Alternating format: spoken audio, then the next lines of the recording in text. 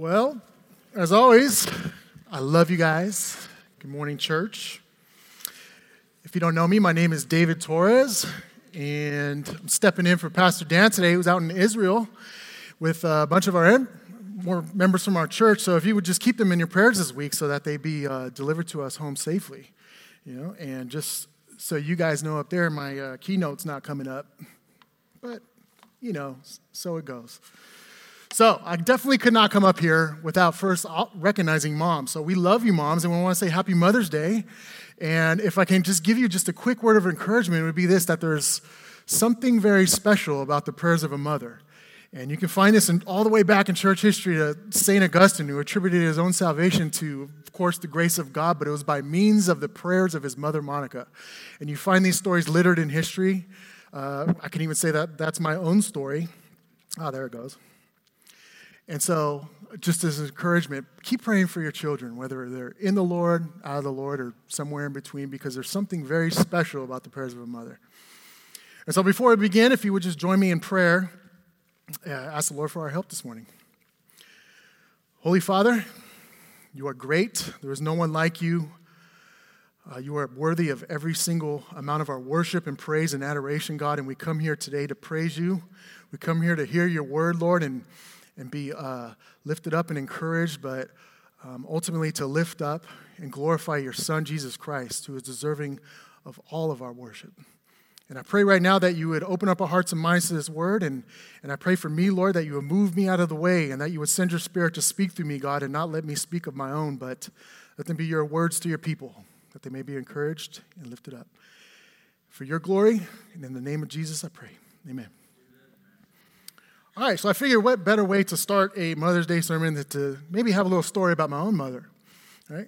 So I was raised in church, in a Southern Baptist church to be precise, and we had certain traditions as Southern Baptists. One of them was that the choir would actually stay in the background for the entire service. They would be up here, not like our worship team where they actually depart and then they'll come back later. They would be up there for the entire service.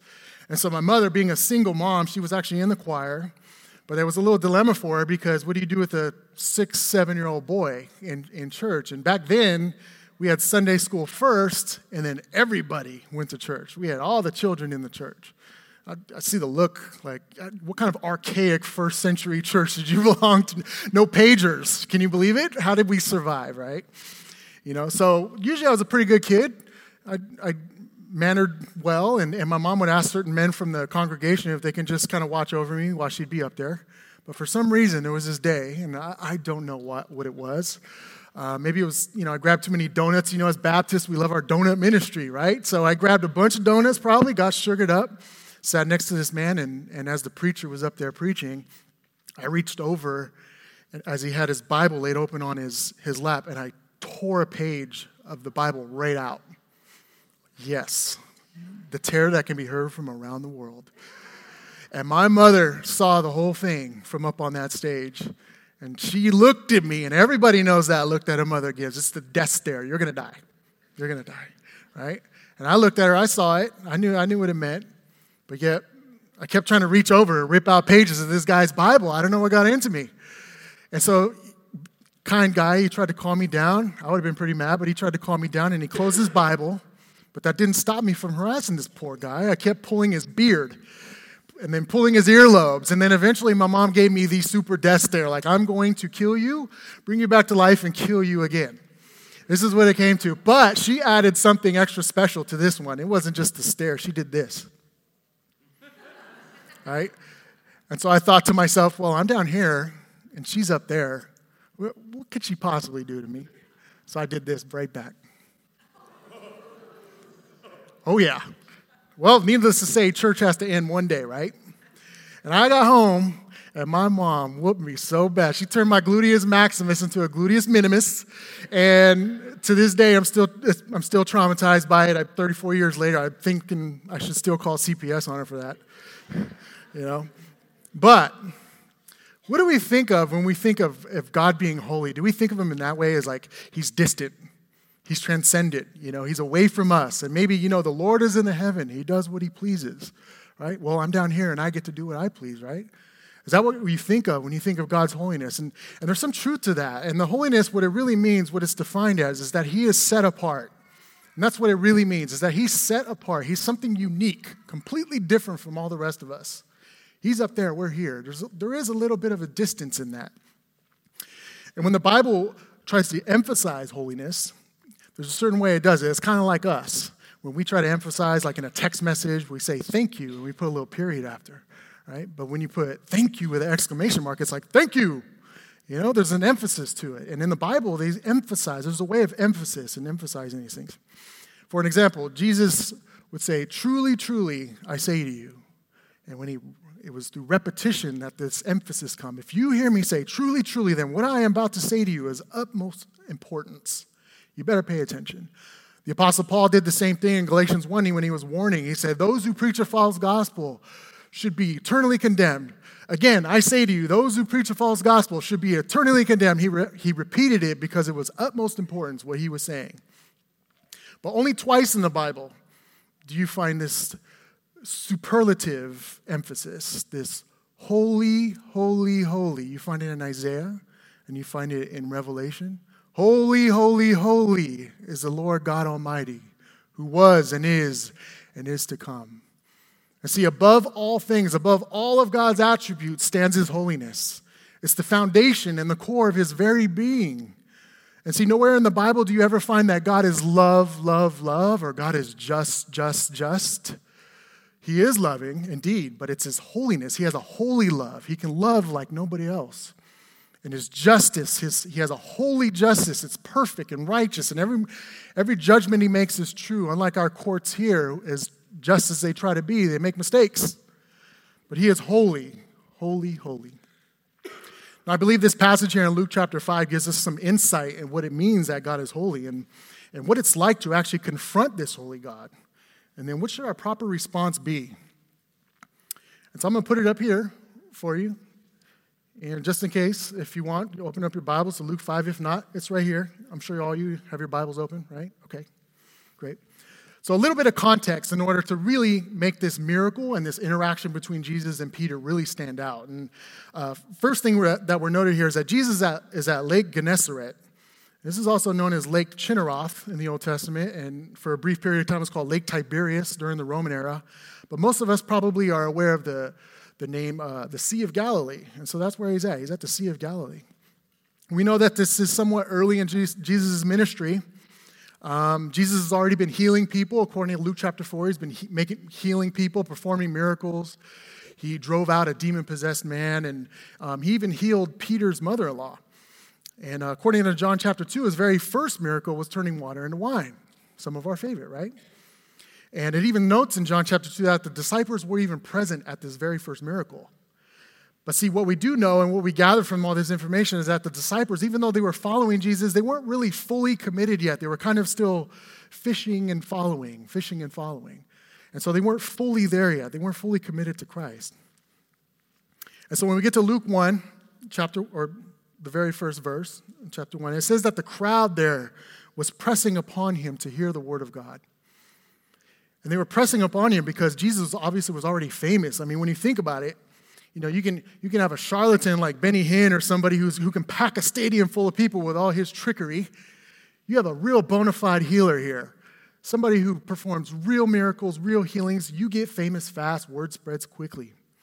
And if you can imagine yourself living in this region, if you were sick or say you had a sick child and you knew Jesus was going to be right there by the shore, you knew where he's going to be at, you would flock to see him and you would be pressing through this crowd of people just to be able to touch his cloak just so you can heal. You know, and this is where the crowd must have been enormous. Just imagine the crowd, and he was being pressed upon the shore. But see, Jesus had this little dilemma here. They were pressing up on him, and what his goal was to preach the word of God. And indeed, these people would be hearing the word of God today from the very lips of God himself, which I can't even imagine.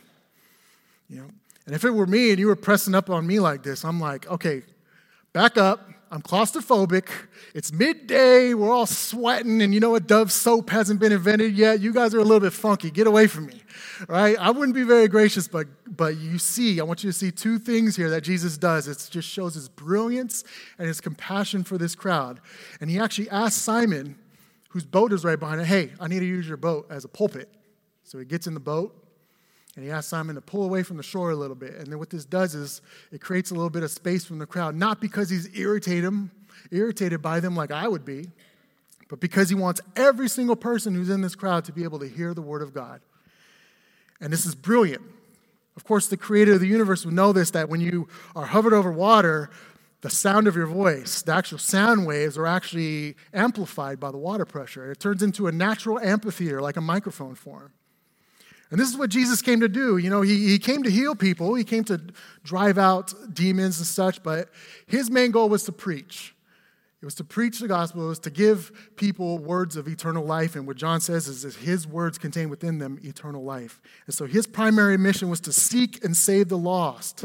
It was to heal souls, not bodies. And you do that by preaching. Now here's where the story gets a little fishy. Yes, pun intended. Thank you.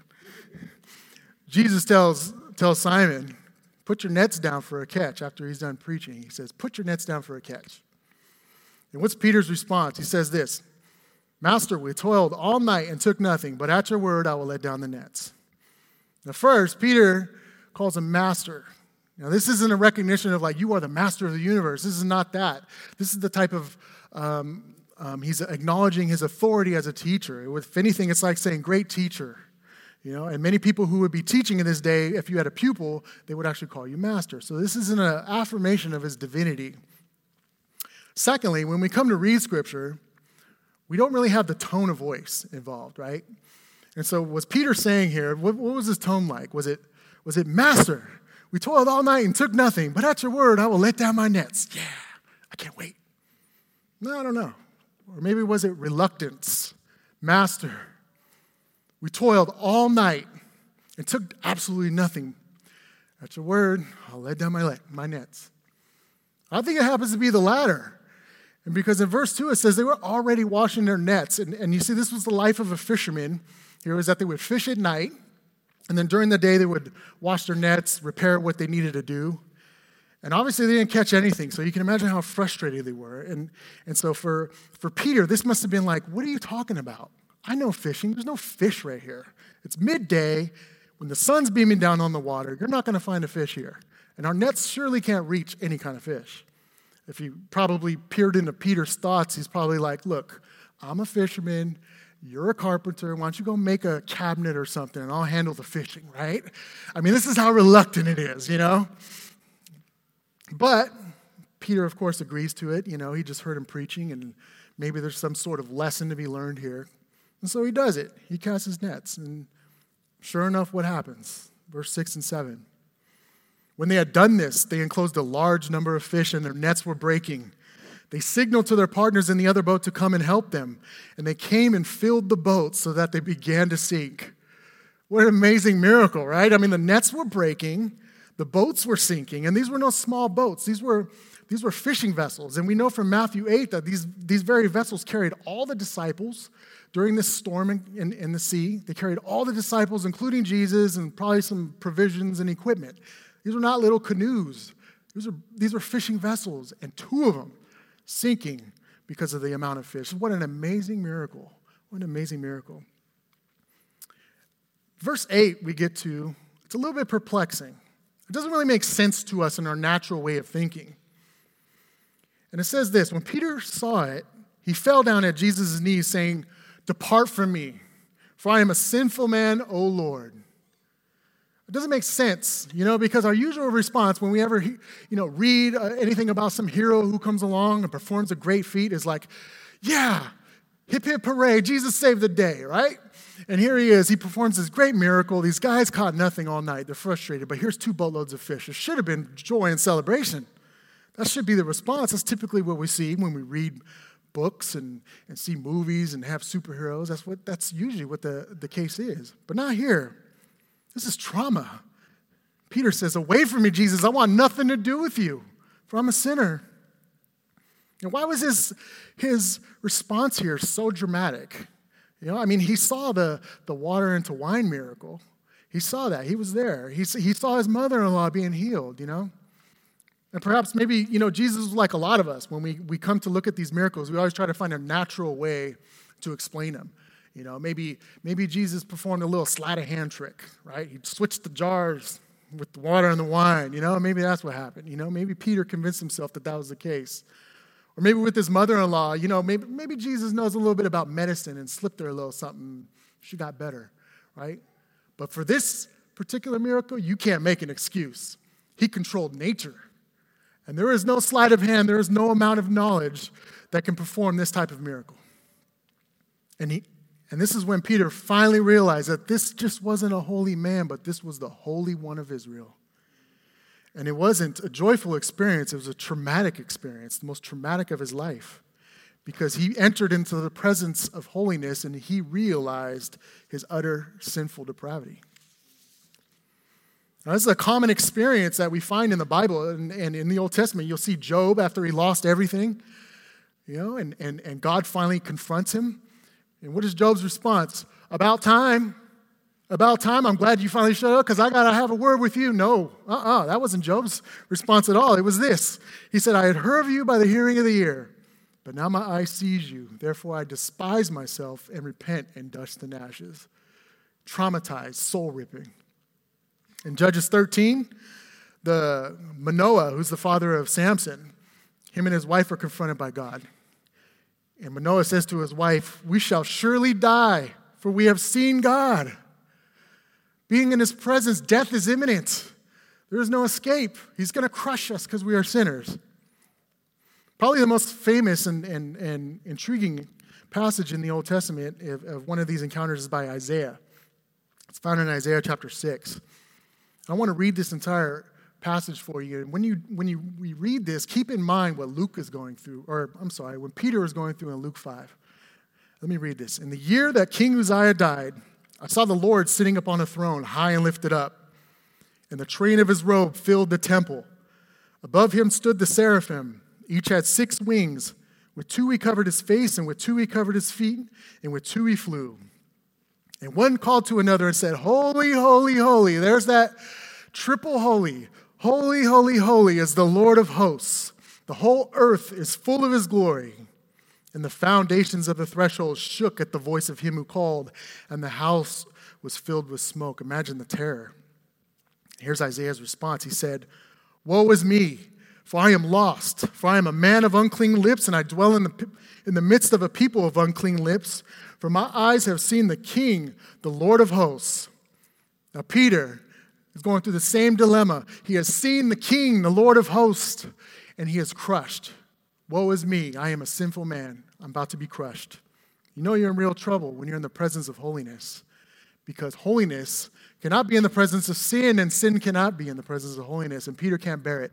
He's becoming undone. He's completely unraveled. We find this again in the New Testament. Another example, Mark chapter 4. Many of us know the story of when the storm came and all the disciples were on this boat and the storm came and they were worried for their lives, that they were getting the water out of it. They were worried that they're going to drown to death, right? And of course, Jesus is down below. He's just sleeping. Like, no big deal. He's just sleeping on a cushion, right? But then all the disciples go to him and they accuse Jesus. Jesus, don't you care about us? Get up. Help us out. Well, he gets up and he says this. And he awoke and he rebuked the wind and he said to the sea, Peace, be still. And the wind ceased and there was a great calm. He said to them, Why are you so afraid? Have you still no faith? And look at their reaction. It should be a joyous moment. We're going to live to see another day. Jesus saved the day. No, it's completely opposite. Their fear increased. It says, and they were filled with great fear. And they said to one another, Who then is this, that even the wind and the sea obey him? And it's more translated a little bit better. What kind of man is this, that even the wind and sea obey him? What kind of human being could do such a thing? How do we account for these reactions? How do you make sense of this? I think R.C. Sproul, he has a great quote here, and he has a book called The Holiness of God. If you've never read this book, it is life-changing. I highly recommend it. And he has a chapter titled The Trauma of Holiness. And in it, he says this. It was the father of psychiatry, Sigmund Freud, who once espoused the theory that people invent religion out of a fear of nature. We feel helpless before an earthquake, a flood, or a ravaging disease. So, said Freud, we invent a God who has power over the earthquake, flood, and disease. God is personal. We can talk to him. We can try to bargain with him. We can plead with him to save us from destructive forces of nature. We are unable to plead with earthquakes, negotiate with floods, or bargain with cancer. So the theory goes, we invent God to help us deal with these scary things. Now, here we are, these day and age, this sentiment is definitely carried on. How many of us have probably heard that, oh, you weak Christians, the only reason why you believe in a God is because you need to use him as a crutch. Because you can't handle the harshness of reality. That's the only reason why you believe in this God, right? But I love how Sproul finished this assessment, and he said it like this. It is one thing to fall victim to a flood or prey to cancer, but it is another thing to fall into the hands of the living God. And I'll tell you, I don't think Freud or anybody else espoused this theory ever considered the holiness of Jesus Christ. And here's the dilemma for Peter. This is a dilemma for him. He's standing before the holy Jesus Christ, the creator of all, and he knows he's a sinner, and at any moment's notice, he should be crushed where he stands. And that's not just a dilemma for Peter, it's a dilemma for every single human being in here. It's the dilemma for all of mankind. Have you ever considered what is the greatest dilemma that mankind has ever faced? And many of us will say, oh, wars, famines, little rocket man in North Korea is tossing rockets again. Maybe we're going to have a nuclear holocaust soon. Is that the greatest dilemma we ever faced? No, not even close. Not even close. The greatest dilemma mankind has ever faced is that God is holy and we are not. And you see, Peter's dilemma is our own. It belongs to all of us. But I'm sorry I depressed you all on Mother's Day. But guess what? I have some awesome news, some great news. Look at Jesus' response here. Jesus says to Peter, do not be afraid. From now on, you will be catching men. From now on. Imagine those words. If you feel like you are about to be crushed on the weight of holiness, if you feel that God he's there, he's about to terminate you on the spot. But when Jesus says from now on, it's insinuating that there's a future for you, that there's hope, there's something to come, that this isn't the end of you. And he gives Peter this hope. From now on, you will be catching men. And it's the same hope that he gives to us because in a few years' time, Jesus is going to be led to a cross. And he's going to take on the burdens and the sins of his people. And where he cries out from the cross, he can cry out to us and he can say, from now on, you are no longer enemies of God. From now on, you are forgiven of your sins. From now on, you are sons and daughters of the Most High God. And from the grave, he cracks open the grave and he exits victoriously and he can say, from now on, you are justified. From now on, death no longer reigns over you. From now on, you have within you the living hope of the resurrection and eternal life. What an amazing from now on statement. It's from now on. This is the dilemma that is solved. And it can be wrapped up in 1 Corinthians 5:21, where it says, he, that is Christ, became sin, who knew no sin, so that we might become the righteousness of God. You see what Christ did for us. He took on our sins, but he didn't just leave us there. He actually gave us his righteousness. He made us holy. He gave us something. And when we come to faith in Jesus Christ, he not only takes away our sins, but we are wrapped in his righteousness. We are wrapped in his holiness. And you see, the greatest dilemma we ever faced was solved 2,000 years ago on that cross and in that empty grave. And that by faith in him, we are made holy. And that's what he says. From now on, you are holy. Peter knows this. He writes this later on in his epistle. He says that those who are in Christ, we are a holy nation. We're a holy priesthood. And see, we become holy by the virtue of Christ's holiness. For those in here, if you don't know Christ, if you're apart from Christ and faith, I ask you, are you looking up to him as he's up there? I'm down here, I'm just shaking my fist at him. Well, what are you going to do when Christ returns and you have to stand before this holy and glorious God? What are you going to do? I know what you're going to do because the Apostle Paul tells us. He says that one day every knee shall bow and every tongue shall confess that Jesus is Lord. That's what you're going to do. I don't care if you're the hardest atheist in the world, because when you stand before the holiness and the majesty of God on that day, you will not be able to help but bow your knee to him. And you'll say, they were right, Jesus is Lord. But if you repent and trust in Christ today, You will one day join us, and you will be able to bow your knee before this holy, majestic God, and you will say it with victory that, yes, Jesus is Lord. And I just beg you to take on faith in Christ before you actually have to be presented before His holiness. There's 3 quick applications to this.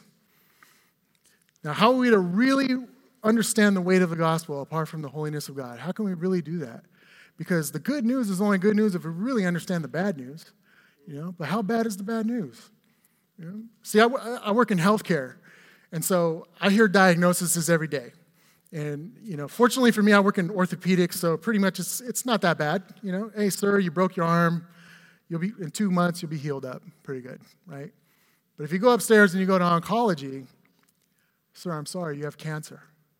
That's some pretty bad news. But if that man comes back a month later into his appointment, and he says, and the doctor tells him, you're going to be healed. We have a treatment for you. That's some great news. You see how the good news is amplified when you truly understand how bad the bad news is. But how do you know how bad your sin is? Because I've heard many people say, I'm not that bad. I'm not that bad of a sinner. You know what? I've never murdered anybody. I take care of my family. I go to work every day. Right? But have you ever compared yourself to the perfect holiness and righteousness of God? Have you ever used that as a standard? And just like we're coming off this if-then series that we've had a couple of, if God is holy, then the most minute sins that we carry in our heart are cosmic treason on the highest level that are deserving of death on the spot. And if it is true that we are utterly that sinful, well, man, the good news of Jesus Christ just became the greatest news you've ever heard in your life, doesn't it? It is not just good news. This is the most amazing news you can hear. So how can we understand the gospel apart from God's holiness? Well, I don't think we can truly get the full weight of it. Number 2, Jesus' response here to Peter, he says, I'm going to make you a catcher of men. This is interesting because he completely changes Peter's identity. Like most men in here, I think as men, also women, if you're a career-minded woman, this very much applies to us, right? We identify ourselves by our occupation.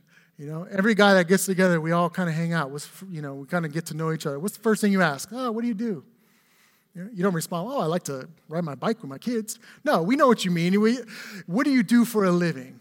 And we identify ourselves by this. And here Christ changes our identification. He changes our identity. And for Peter, it was pretty amazing. Check this out. He actually said, you're going to be a catcher of men.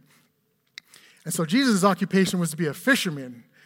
And his occupation was to catch fish in order to kill them, right? But now Jesus is saying, you have a new occupation. Your occupation is to catch men in order to give them life, right? And this is what Jesus does. He calls us to a holy vocation. We should no longer consider what we think is our career. Do you have a career as a doctor, a lawyer, a businessman? Any of those things? No, that's our job. We have a holy vocation. Our career is to follow Christ and to make disciples. That is our career. And verse 11, the final one here, says this, and when they had brought their boats to land, they left everything and followed him. They left everything. Now, what this does not mean, I don't believe this means here. If you took the whole counsel of God, you cannot come away with this and say that in order to follow Christ, you have to sell everything you have and get rid of all your possessions, nothing but the shirt on your back, walk around the streets, preach the gospel. I don't think the Bible teaches monasticism or asceticism in that kind of sense where you just have no worldly possessions whatsoever. I think we are given those as gifts to enjoy. But for the particular calling for these disciples, that's exactly what they were called to do, is to leave everything in order for them to become apostles. And if that's your calling, if you feel like that's your calling, well, God bless you. I hope he blesses you in that endeavor. But I don't believe this is a general calling for every single Christian to follow Christ. However, I do believe there is a general call here for all of us. And it is the sense that we must be ready and willing at any given moment to give up everything to follow Christ. And that's hard because I know who I'm preaching to right now. I'm preaching to the American church, right? And this is the most prosperous church age in the history of church. Most of us are going to go home today and we're going to enter our air-conditioned vehicles and we're going to go have a nice lunch with our moms, maybe go home, sit on our plush couches and watch the game on the big screen, right? It's nice. But what if tomorrow you go to work and your boss says, I need you to sign this. In order to work here, you have to affirm certain things that go against your religious convictions. In essence, denying Christ. Could you do that? Could you give up your job, which means that you'll lose everything? Would you be willing to do that? The Lord gives and the Lord takes away. Can you finish that sentence? Blessed be the name of the Lord, regardless? I hope you can. I hope I could. I hope we can have the courage to do so. But how do we do that? And I think we need to feed ourselves the truth of this gospel every single day. And that God, who is infinitely holy and majestic and perfect and righteous, was willing to give up his infinitely holy, perfect, and majestic Son. He gave up everything in order to make us holy. Now, if he was willing to give up everything in order to make us holy, perhaps we should be willing to give up everything as well. Amen? Amen. Let's pray. Our Father, we love you, and we thank you, God, that you are holy. There is no one like you, and we praise you. We thank you for your Son, his work on our behalf. And I pray that you give us the courage to be able to give up everything, even if it means giving up our homes and all our possessions, God, because to obtain Christ is our greatest treasure. And so we ask that you give us the courage to remember that daily and feed ourselves that gospel truth. In Christ's blessed name we pray. Amen.